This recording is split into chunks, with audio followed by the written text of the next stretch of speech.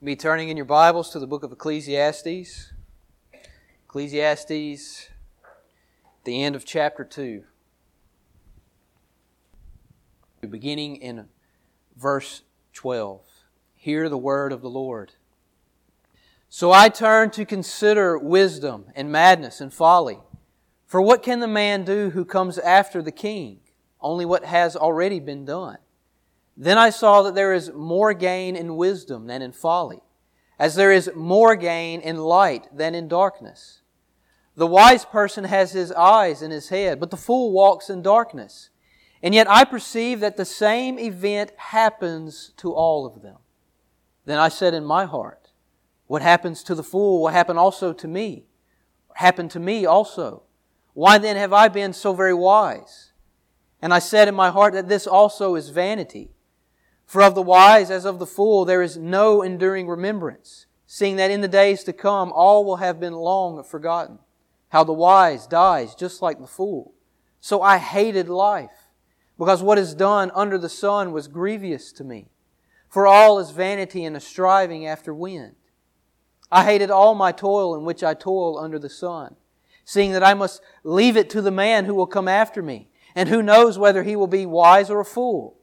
Yet he will be master of all for which I toiled and used my wisdom under the sun. This also is vanity. So I turned about and gave my heart up to despair over all the toil of my labors under the sun. Because sometimes a person who has toiled with wisdom and knowledge and skill must leave everything to be enjoyed by someone who did not toil for it. This also is vanity and a great evil. What has a man from all the toil and striving of heart with which he toils beneath the sun? For all his days are full of sorrow, and his work is a vexation. Even in the night his heart does not rest. This also is vanity. There is nothing better for a person that he should eat and drink and find enjoyment in his toil. This also I saw is from the hand of God. For apart from Him, who can eat or who can have enjoyment? For to the one who pleases Him, God has given wisdom and knowledge and joy. But to the sinner, He has given the business of gathering and collecting, only to give to one who pleases God. This also is vanity and a striving after wind. Father, we come before You in this moment, and we ask that You would come, that You would be with us. Father, that Your presence would be among us. And I ask that You would be with me, that You would fill me with Your Spirit as I seek to communicate Your Word to Your people. Father, we are covering a large amount of verses this morning, and there's much to be seen here. Glorious things. Help me to communicate them well. May I speak with clarity. Father, may You be with my mind, my thoughts. May You be with my mouth, and may You be with my heart. Father, help me to preach these things with joy, with passion. And may You be with those who are sitting there listening. May they receive them with joy welling up in their hearts. As we look at what the preacher is telling us and how we see that Jesus Christ is at the center of it all, shining forth His glory. Father, may it be put on display this morning, and may it be for the good of Your people. It's in Jesus' name we pray. Amen. So I turn to consider wisdom and madness and folly. For what can the man do who comes after the king? Only what has been done. That's what the preacher says in verse 12. He has, as we have seen over the past couple of weeks, been testing and observing wisdom and madness and folly, which refers to the pleasure-filled life that we saw last week in chapter 2, verses 1 all the way down to verse 11. So he's referring to the pleasure-filled life. He has tested them both extensively, and he has come up empty-handed both times. As he says in verse 11, it was vanity and a striving after wind, and there was nothing to be gained under the sun. That's what he said after his observation, his experiment with the pleasure-filled life. And he said the same thing about wisdom at the end of chapter 1. But now, here in verse 12, the preacher seeks to compare the two. He seeks to compare wisdom and folly, because he knows that he has done all that he can do in pursuing gain in those areas. That's why he says that the man who comes after him can only do what he has done. So he's looked at wisdom, he's observed it, he's tested it. Then he moved on to the folly, to the foolishness, to the pleasure-filled life, and he tested it, both of them extensively. He came up empty-handed both times, and he knows that he can go no further. And so now he seeks to look back and to compare the two. He has explored every avenue of gain or profit that the world has to offer, whether it be in the realm of wisdom or in the realm of pleasure and foolishness. The preacher has been there. He's tried it. He's experimented with it. So let's say even if someone was to have more riches or more possessions or whatever, in the end he's showing that it doesn't matter, because they are essentially walking down the same paths and they're opening up the same doors that this man has walked down and opened up. And in the end, all they can find is the same thing that he found, which is vanity. All is vanity and nothing to be gained under the sun. So the preacher, knowing this, knowing that he cannot experiment with wisdom or pleasure any further, he seeks now to look back over them and to compare them. Hindsight is 20/20, right? That's what we often say. After we've gone through something, we've seen it all. Hindsight's 20/20. We can look back and see clearly. You see all the mistakes that you made, and you may think to yourself, well, I wish I would have done this or that, now that I can see the mistakes that I have made. So this is what he's doing. He's looking back. He's comparing the two. Maybe he can see something that he couldn't see before. And as he does this, he does find something.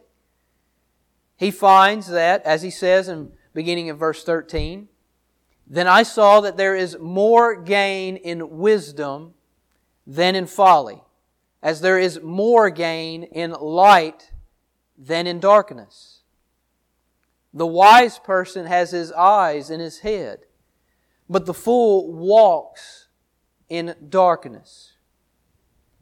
So the preacher observes and finds that wisdom has more gain than folly does. And he compares it to light and to darkness. Just like there's more gain to be had in the light than in the darkness, so it is with wisdom. And again, he says that the wise person is like a man who has his eyes in his head, who sees clearly. He's walking, looking at the ground before him. He sees clearly. The foolish person, on the other hand, is like a man who's stumbling around in the darkness, almost like he's walking backward, who doesn't know where he's going, stumbling over every little crack and rock that's on the ground. And you and I could see this plainly in everyday life, right? What the preacher is trying to say here, that there's more gain in wisdom than in folly. I mean, think about the person that you may know of. Think about a wise person versus the foolish person. The wise person in their wise living, generally speaking, is going to have more than the fool does, because the fool wastes his life and the resources that has been given to him. He wastes them. But the wise person takes advantage of them. He uses them wisely, with knowledge and with skill. And so generally speaking, the wise person is like a person who is walking in the light, who has his eyes in his head. But the foolish person stumbles here and there throughout all of life. So as we come to these verses, it seems that the preacher has finally found something positive in his quest, right? I mean, over and over again, we've seen the man say, after everything that he's looked at, it's vanity. It's vanity. All is vanity. What has man gained after all of his toil? Well, now we come to these verses, looking back, and he says that wisdom has more gain than folly does. So has he found his answer? Has he actually been productive? Has he brought back something to show the world? Wisdom seems to be the answer. Because as he says, if you live a life of wisdom, you will have more than the fool will have. But as we keep going, we see that this positive note, it doesn't last very long. The preacher observes something else. He says in the second part of verse 14, "And yet I perceived." So he saw that there's some gain in wisdom. "But yet I perceived that the same event happens to all of them." Event. What's he talking about there? What's the event that he's speaking of? He's speaking of death. Death is the terrible reality that is true for every person everywhere. Death comes to all. Death doesn't care if you're a person that has lived your entire life walking in wisdom, or if you have done the complete opposite and have lived a life of foolishness. Death doesn't care. It will take your life all the same, and it's going to strip away everything that you've gained under the sun. Death shows no partiality. That's why, and we were looking at this in our Sunday school lesson this morning, death is often called the great equalizer, because death puts everybody on level ground. It doesn't matter if you're the person, like the preacher, who has lived his life in wisdom, gained so much. This successful businessman has all of this enterprise just laying before his feet, all of these possessions, all of this wealth, this treasure. Or if you're like the fool who sits at the corner, shaking a can, wanting somebody to give him some money because he's wasted his life, or for whatever reason. Death doesn't care. You're going to die. You will be buried just like the fool will be buried. And the preacher realizes this of himself. He moves on in this personal realization, you could say. He says in verse 15, "Then I said in my heart," so this is personal now. He's observed that death happens to both the wise and to the fool, but now it's sunk into his mind, into his heart. And he says, "Then I said in my heart, what happens to the fool will happen also to me. Why then have I been so very wise? And I said in my heart that this also is vanity." So he understands in a very personal and weighty way that death is coming for him. It's coming for him. It's coming for the preacher. It's lingering over his life just like it's lingering over everyone else's life. Just waiting to snatch away all that he has, his life, and everything that he's acquired, that he's gained for himself. Death is coming. It's coming for him. And that's why he says to himself, "Why then have I been so very wise? What's the point, right? What's the point of me doing all of this? What's the point of me being so smart in the business world? What's the point of me acquiring all of this treasure, all of these pleasures, all of this profit? Why have I spent my life being so very wise when in the end I'm going to face the same fate that the fool is going to face?" So the answer that he gave a moment ago, that wisdom has more gain than folly. The answer that he thought he had earlier now falls through the cracks. The preacher is forced once again to accept the reality that all is vanity. Yes, wisdom may make you more profitable in this life, as we were looking at. You can see that clearly. It will make you more profitable in this life. But in the end, it's all the same.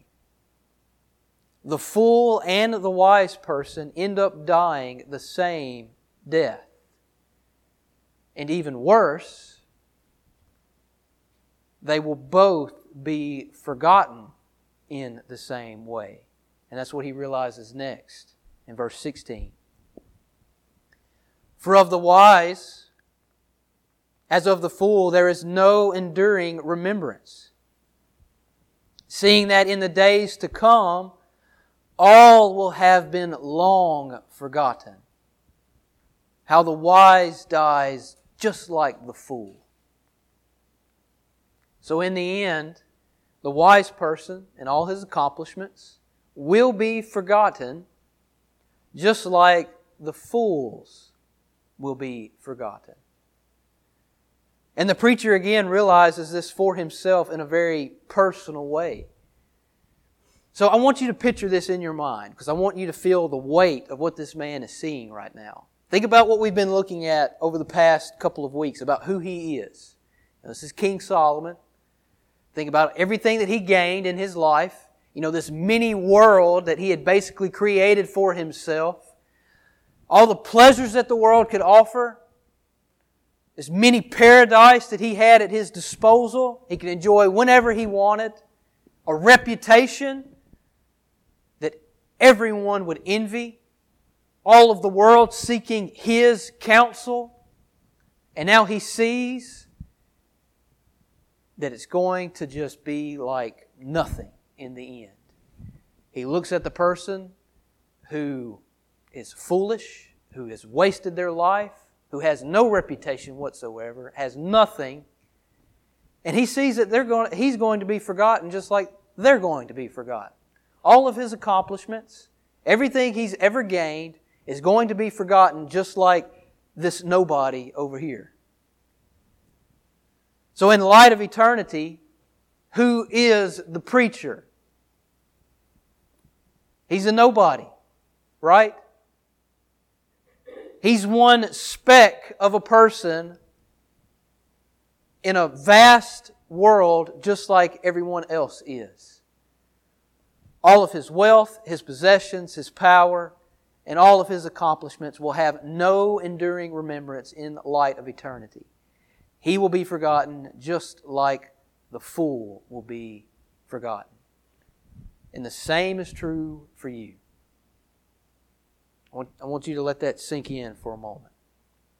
Everything you've ever worked for, everything that you've worked so hard to build up in this life, that great retirement that you spent so long, so many hard-earned hours working toward, the reputation that you have in your community, or the reputation that you have among your family, all that you've acquired over a short period of time, whether you be young, or over a long period of time, whether you are elderly, toward the end of your life, it's all going to be forgotten. Death's going to come, and it's going to strip everything from you. And that's what he sees. He sees this in the starkest reality that he possibly can. But it continues to get worse. He goes on in verse 17. Now we're going to see that he gives himself over to despair as he continues to think about this reality that death has put before him. He says, "So I hated life. I hated life. Because what is done under the sun was grievous to me. For all is vanity and a striving after wind. I hated all my toil in which I toil under the sun, seeing that I must leave it to the man who will come after me. And who knows whether he will be wise or a fool, yet he will be master of all for which I toiled and used my wisdom under the sun. This also is vanity. So I turned about and gave up my heart to despair over all the toil of my labors under the sun. Because sometimes a person who has toiled with wisdom and knowledge and skill must leave everything to be enjoyed by someone who did not toil for it. This also is vanity and a great evil. So the preacher is going to die like the fool. He's going to be forgotten like the fool. And now he thinks about the fact that one day everything he has will go to someone else. Someone else who did not work for it whatsoever. Did not toil, did not put any effort forward whatsoever for these things. And it's just going to be handed off to him. And the worst part, he says, this fool language that he's been using, this foolishness, he realizes that a fool may get all of his stuff that he worked so hard in such wisdom to acquire. A fool may get his hands on it and squander it all. Now I want you to think about that for a moment, just like he is. Again, everything you've worked so hard for. One day it's going to end up in a rummage sale, in an auction. Whoever's going to get it. Or somebody could get all of it and they could sell it to a pawn shop. They could give it away for $50 so they can go and, find some pleasures. Whatever. Any of that could happen. And that's what he sees. That's what he's thinking about. That's the reality that is staring him in the face right now. A fool who could possibly squander everything that the preacher has built up. And if you remember, that did eventually happen. Rehoboam, Solomon's son, became king over Israel. And during his reign, the kingdom was split in two. And he squandered much of what this man had built up. That was God's punishment on Solomon. Because you remember, he acquired all of these women and they led his heart astray to the idolatry of false worship, worshiping idols. And so God told him, because you have disobeyed me, because you have done this great treachery, I'm going to tear the kingdom from your hands. But for the sake of David, my servant, I'm not going to do it in your days. I'm going to do it in the days of your son. And that's what happened. So Solomon, the preacher, knowing this, probably thinking about it, not necessarily knowing how it was going to come about, but thinking about this reality, gives himself over to despair, knowing that a fool is possibly going to waste everything. So he gives himself up to despair. He's confronted with this reality. He gives himself up to despair. Severe depression takes over the man. And as he says, he hates life itself, including all of his toil. His past toil and his present toil. He hates all of it. Now, at this point, that strong language that we see the preacher using, I hated life. I hated my toil. Hatred. This depression, this despair over life. We may be tempted to think, man, just calm down, You're making this into a big deal. Look at everybody else. The same thing is going to happen to them. They're not acting like you are. They're not going about and whining like you are. You are thinking about this death stuff way too much, preacher. It happens to everybody. Just go with the flow. But is he though? Is He making this into a big deal? Is He just overreacting about the reality of death? I don't think so. I don't think He's making it into a big deal. In fact, I think He's just telling the truth that you and I, most of our lives, choose to ignore about the reality of death. The preacher sees death in a way that you and I often like to just put behind us, We don't like to think about death. We don't like to think about what death is going to do to you. How it's going to take everything away from you. When you go to a funeral, if Christ does not come back first, that will be you. At some point, death is coming for you personally. It does not care who you are, what you have done, what you have acquired in this life. It's coming. And it's going to strip it all away. And this man, as we have been seeing over the past couple of chapters, seeks to look at reality. Remember, he's a bottom line man.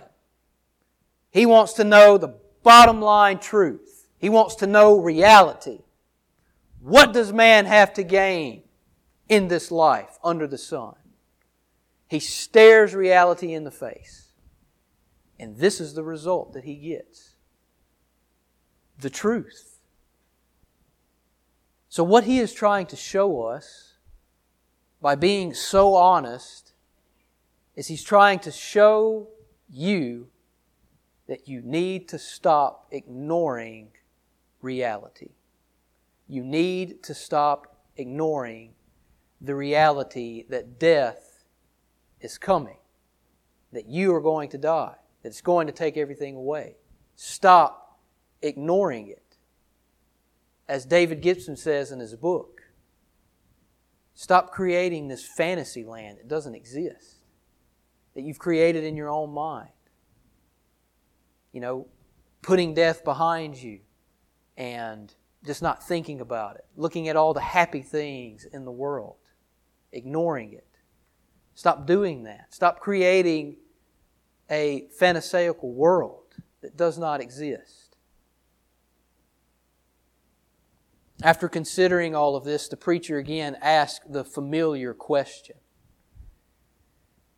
What has a man, this is verse 22 now, what has a man from all the toil and striving of heart with which he toils beneath the sun?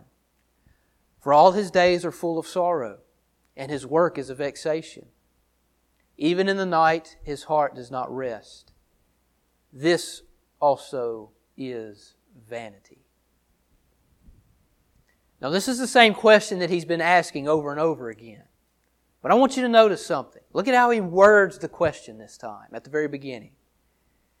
He says, striving of heart. What has a man from all the toil and striving of heart at which he toils beneath the sun? By saying that, he means to show all of your effort, all of your being, everything that you've strived for into this world, beneath the sun, everything that you've put forth effort in. Where's the gain? What's the profit? And then he goes on just to make, matters worse. So not only is death the utmost reality, it's going to take everything away, but your life as well is full of sorrow, as he says. Now that word sorrow can also be seen as pain. It carries the meaning of pain, going back to Genesis chapter 3. Where God declared over Adam, in pain you will eat of it all the days of your life.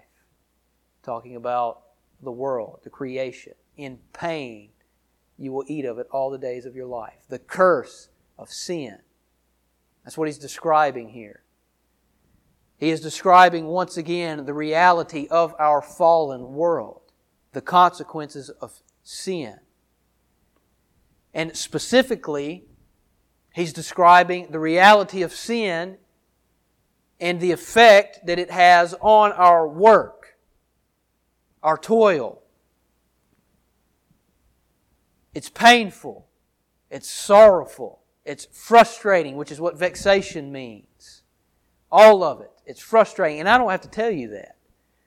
Because you know that work is frustrating, right? I mean, how often do you go to work and you don't want to be there? Because it's frustrating. Things happen that you don't like. You know, things don't go your way sometimes. It seems to push back almost.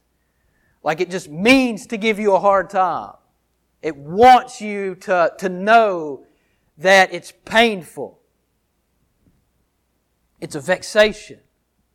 And then also the thing that he says next, I don't have to tell you that either. Because how many times have you laid awake at night thinking about what you have to do the next day and how you don't want to do it? And you don't sleep because of it. Your job may be demanding a large amount of time or attention, taking you away from your family. Or it may be putting pressures on you that distresses you out. And so you lay awake at night. He says even in his heart he does not find rest. This is vanity indeed. And even if you are a Christian, remember, you're not exempt from this. We live under the same curse. We live in the same world. We do the same work. You face the frustrations of the fall in your work. The difference between the two is what we find in the next verses, beginning in verse 24. He says, there is nothing better for a person than that he should eat and drink and find enjoyment in his toil. What? How can you go from saying what you just said to saying that? This also I saw is from the hand of God. For apart from Him, who can eat or who can have enjoyment? So this is surprising, right? You know, how can you, preacher, how can you go from describing this long list of depression, pretty much, you know, all of this toil, all of this pain, the reality of death and what it's going to do to every single one of us in the end, how we're no better than the fool, we'll be buried like the fool, we'll be forgotten like the fool.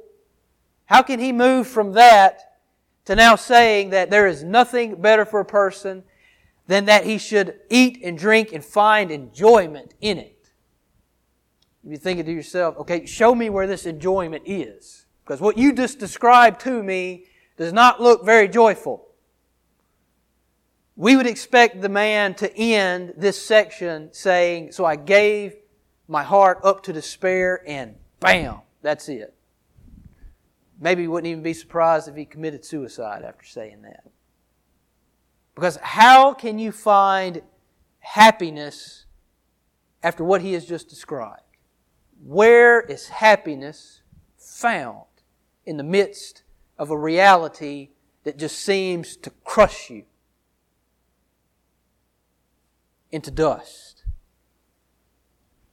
And that's why some think that these verses describe a man who has abandoned all hope, and so he just tells everyone to eat and drink for tomorrow you die. You know, that type of attitude. You know, all you have is this life, you're going to die, so just eat, drink, live the pleasure-filled life, because, you know, at one point or another, you're going to die. So just enjoy what you can while you can. But that's not what he's saying here. That's not what he means. Because look at who he says gives the enjoyment. Who gives it? God does. God gives the enjoyment.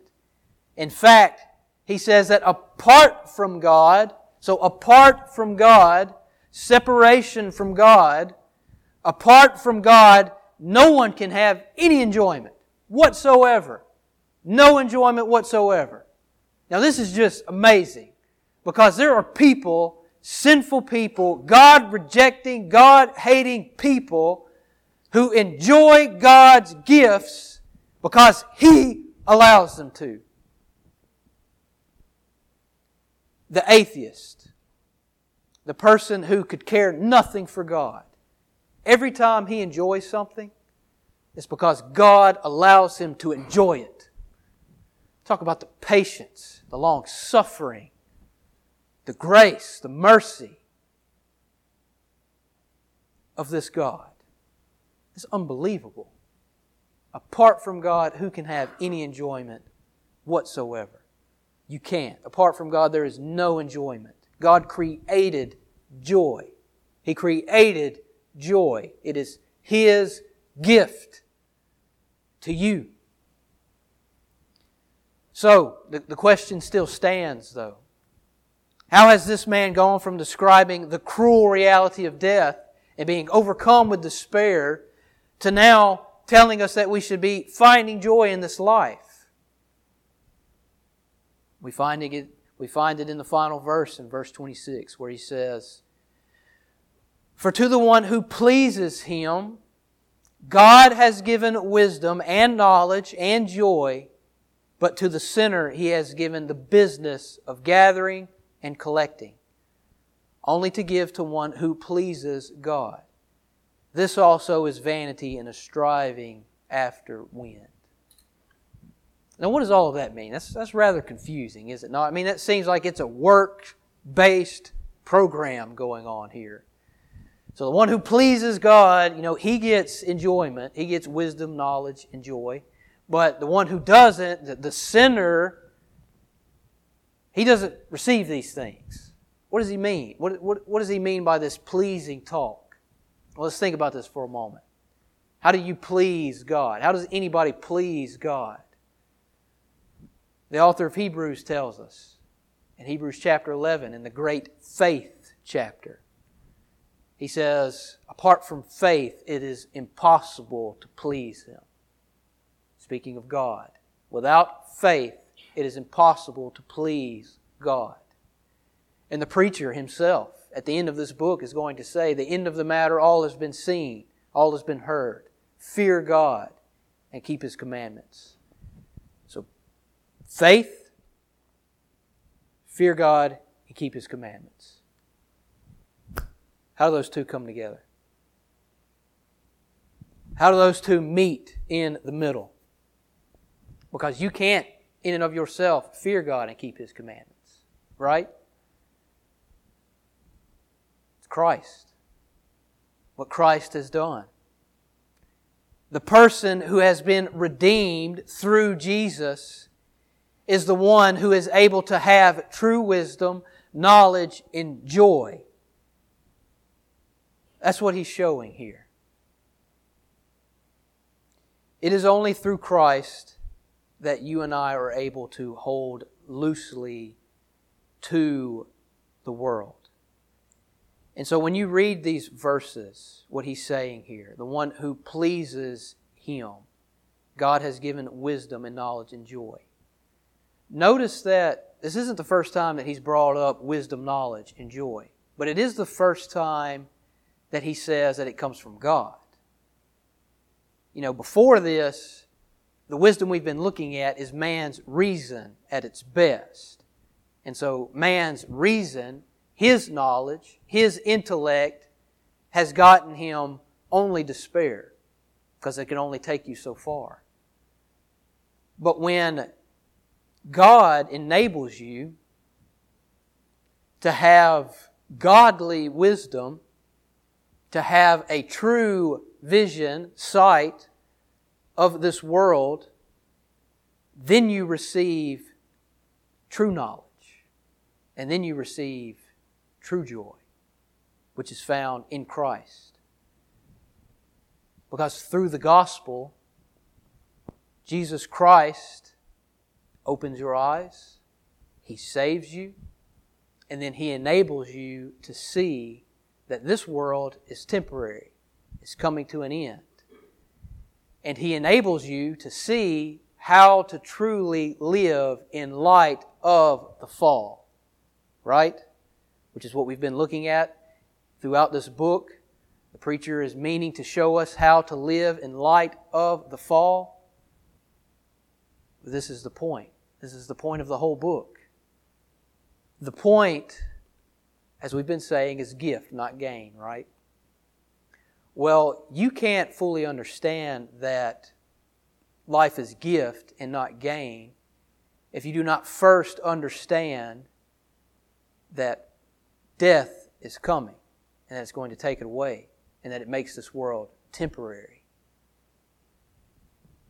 So the preacher, as we're going to see in the coming chapters, is going to talk about death. He's going to name death a lot more because he means for you to learn from it.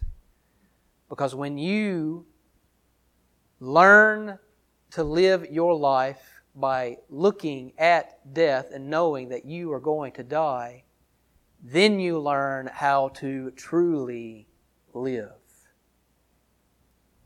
In looking at death, God enables you to see and to know how to truly live, which is holding, as I said a moment ago, loosely to the things of this world. Again, this goes back to the fall. Adam and Eve and all of the good gifts that God had showered on them, all of those gifts were not meant to be fulfilling in and of themselves, remember? They were meant to lead them to God. God poured out His gifts. They lifted up praise to God. God got the glory. They got the pleasure. But when they rebelled and they sought His gifts above the giver, He punished them with death. Death was brought into the world. And so death shows us how we are meant to be living. He's showing us that what is in this world is just a taste, guys. It's just a taste of who God is. Paul picks up on this language in 1 Corinthians 10, verse 31, where he says, "So whether you eat or drink or whatever you do, do all to the glory of God." Picking up on this enjoyment language that the preacher has here. Paul can only say that because he realizes, by the help of God, that this life is temporary. He's going to die. But Jesus Christ is his reward. And so the smallest of things, eating and drinking, it points him to God. And so he gives Him the glory. So that's what the preacher is saying here in these verses. But what about the second part of the verse? What about the second part of what he says? That to the sinner He has given the business of gathering and collecting, only to give to one who pleases God. Now what does that mean? This sounds a lot like what Jesus says in Matthew chapter 13, verse 12. Jesus told His hearers, "For to the one who has, more will be given, and he will have an abundance. But from the one who has not, even what he has will be taken away." So for the person who is not living a life pleasing to God, the person who is not trusting in Christ, the person who is not finding delight in God but seeking delight in this world, they are displeasing to God.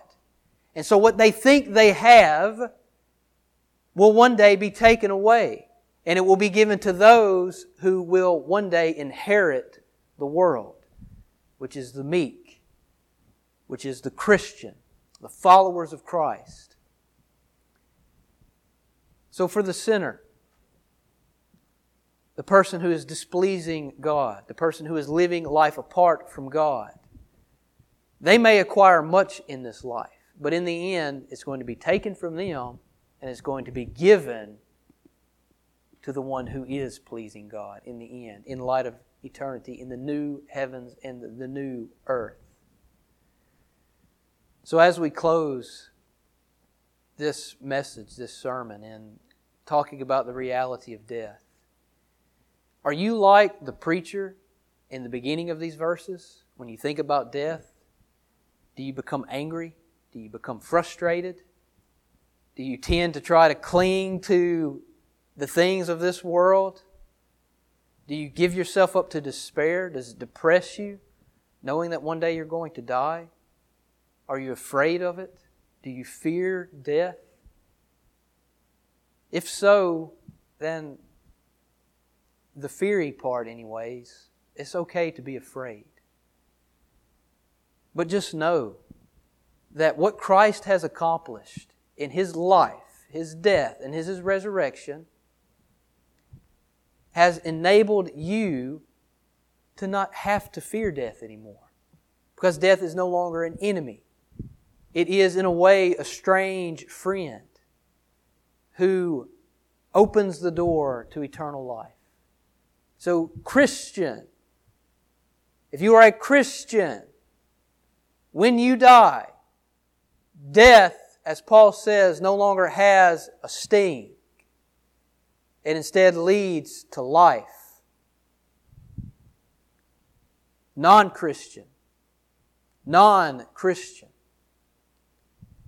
death for you should be feared. And it should bring you to utter despair. It should make you angry. Because when you die, you're going to be stripped of everything. And that's just the beginning.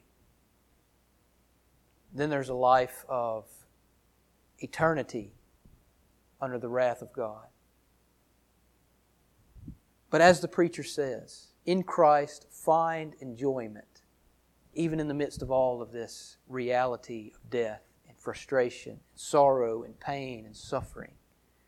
Jesus Christ has enabled you to no longer fear death, but in fact, welcome it. To say to death, make my day. Bring me into my true treasure to be with my Lord. Father, we come before you and oh, how we thank you for your word. We thank you for its promises. The reality that, yes, death is real. It's coming. It will take all of us if you do not come back first.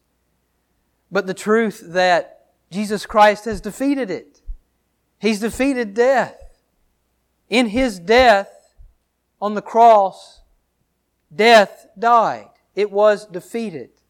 And so we no longer have to fear the greatest enemy of all. But we can, in fact, welcome it and allow it to lead us into your presence. So, Father, I pray that that's what we would be doing here this morning. That in the light of death, in light of the reality of sin and destruction and the fall, we would be trusting your word. We would be reminding ourselves of your promises. And there we would find confidence. And if there is someone here that does not know Christ, I pray that they would be like the preacher and realize that this reality is their reality. But that they would cling to Jesus and in Him find life. It's in Christ's name we pray. Amen.